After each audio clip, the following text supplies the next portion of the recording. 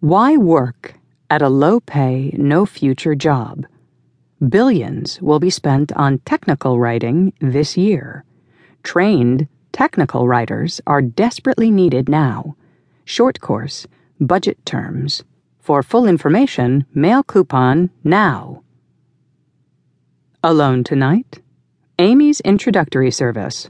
All types. Advertisements in the Los Angeles Mirror News.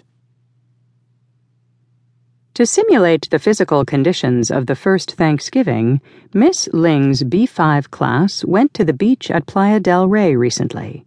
There, as the Pilgrims of Plymouth Colony did, the children prepared the cornbread, succotash, and baked potatoes for their Thanksgiving feast, embellished with turkey prepared in the classroom. Monthly Bulletin of the UCLA Elementary School. Chapter 1. "It's so dark in here," Paul Cattleman said. "Don't you want me to open the window?" "No, thanks," said his wife. She turned and lay face down under the sheet, her head ground into the pillow. Catherine Cattleman had got off the Boston-Los Angeles plane 3 hours ago with a violent sinus attack, which had been growing worse ever since. Paul pulled one side of the Venetian blind away from the bedroom window and stepped behind it. It was hot and bright outside. 8-foot stalks of enormous bright green leaves ending in clusters of red and gold trumpet-shaped flowers, heliconia, lined the small square of backyard. "You ought to come and look at these fantastic lilies, or whatever they are, Catherine," Paul said. "They must be 6 inches across, and it's October." Catherine did not answer. He let the blind fall back against the window, noticing that each slat was coated with dust, possibly dust that had collected since he had moved in, possibly dust that the previous tenant had left for him. Whichever it was, Catherine would not like it. With her face still buried in the pillow, she shifted restlessly, pushing the covers aside.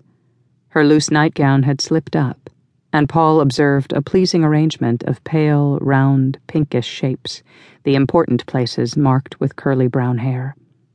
Desire rose rapidly in him.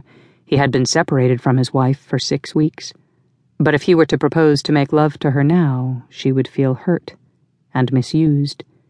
She would think him selfish, greedy, and inconsiderate. She would acquiesce, but she would not respond. "How do you feel now?" he asked. "Terrible." Catherine smiled wanly. "This is the worst attack I've had for months. I'm not having any of those shooting pains, but there's this horrible, horrible ache. It's as if an iron band were screwed around my head. No, it's more as if my whole head had been pressed into some kind of tight metal container." Over the past 3 years, Paul had developed the involuntary habit of picturing the images related to his wife's sinus attacks. As he looked at Catherine now, he saw her naked body topped by a tin can with a pink and white paper label, advertising canned apple juice, perhaps, or applesauce. I think it might be the Los Angeles smog," the tin can went on. "It must be the smog, or something in the atmosphere here. I wonder if it will go on all the time.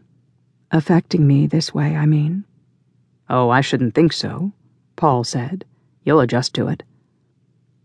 Catherine half raised herself in bed on pretty, pale arms. "Sinuses don't adjust," she said in a sad whine. "You know that. An allergic condition like mine doesn't ever adjust to irritants. It only becomes more and more sensitive to them."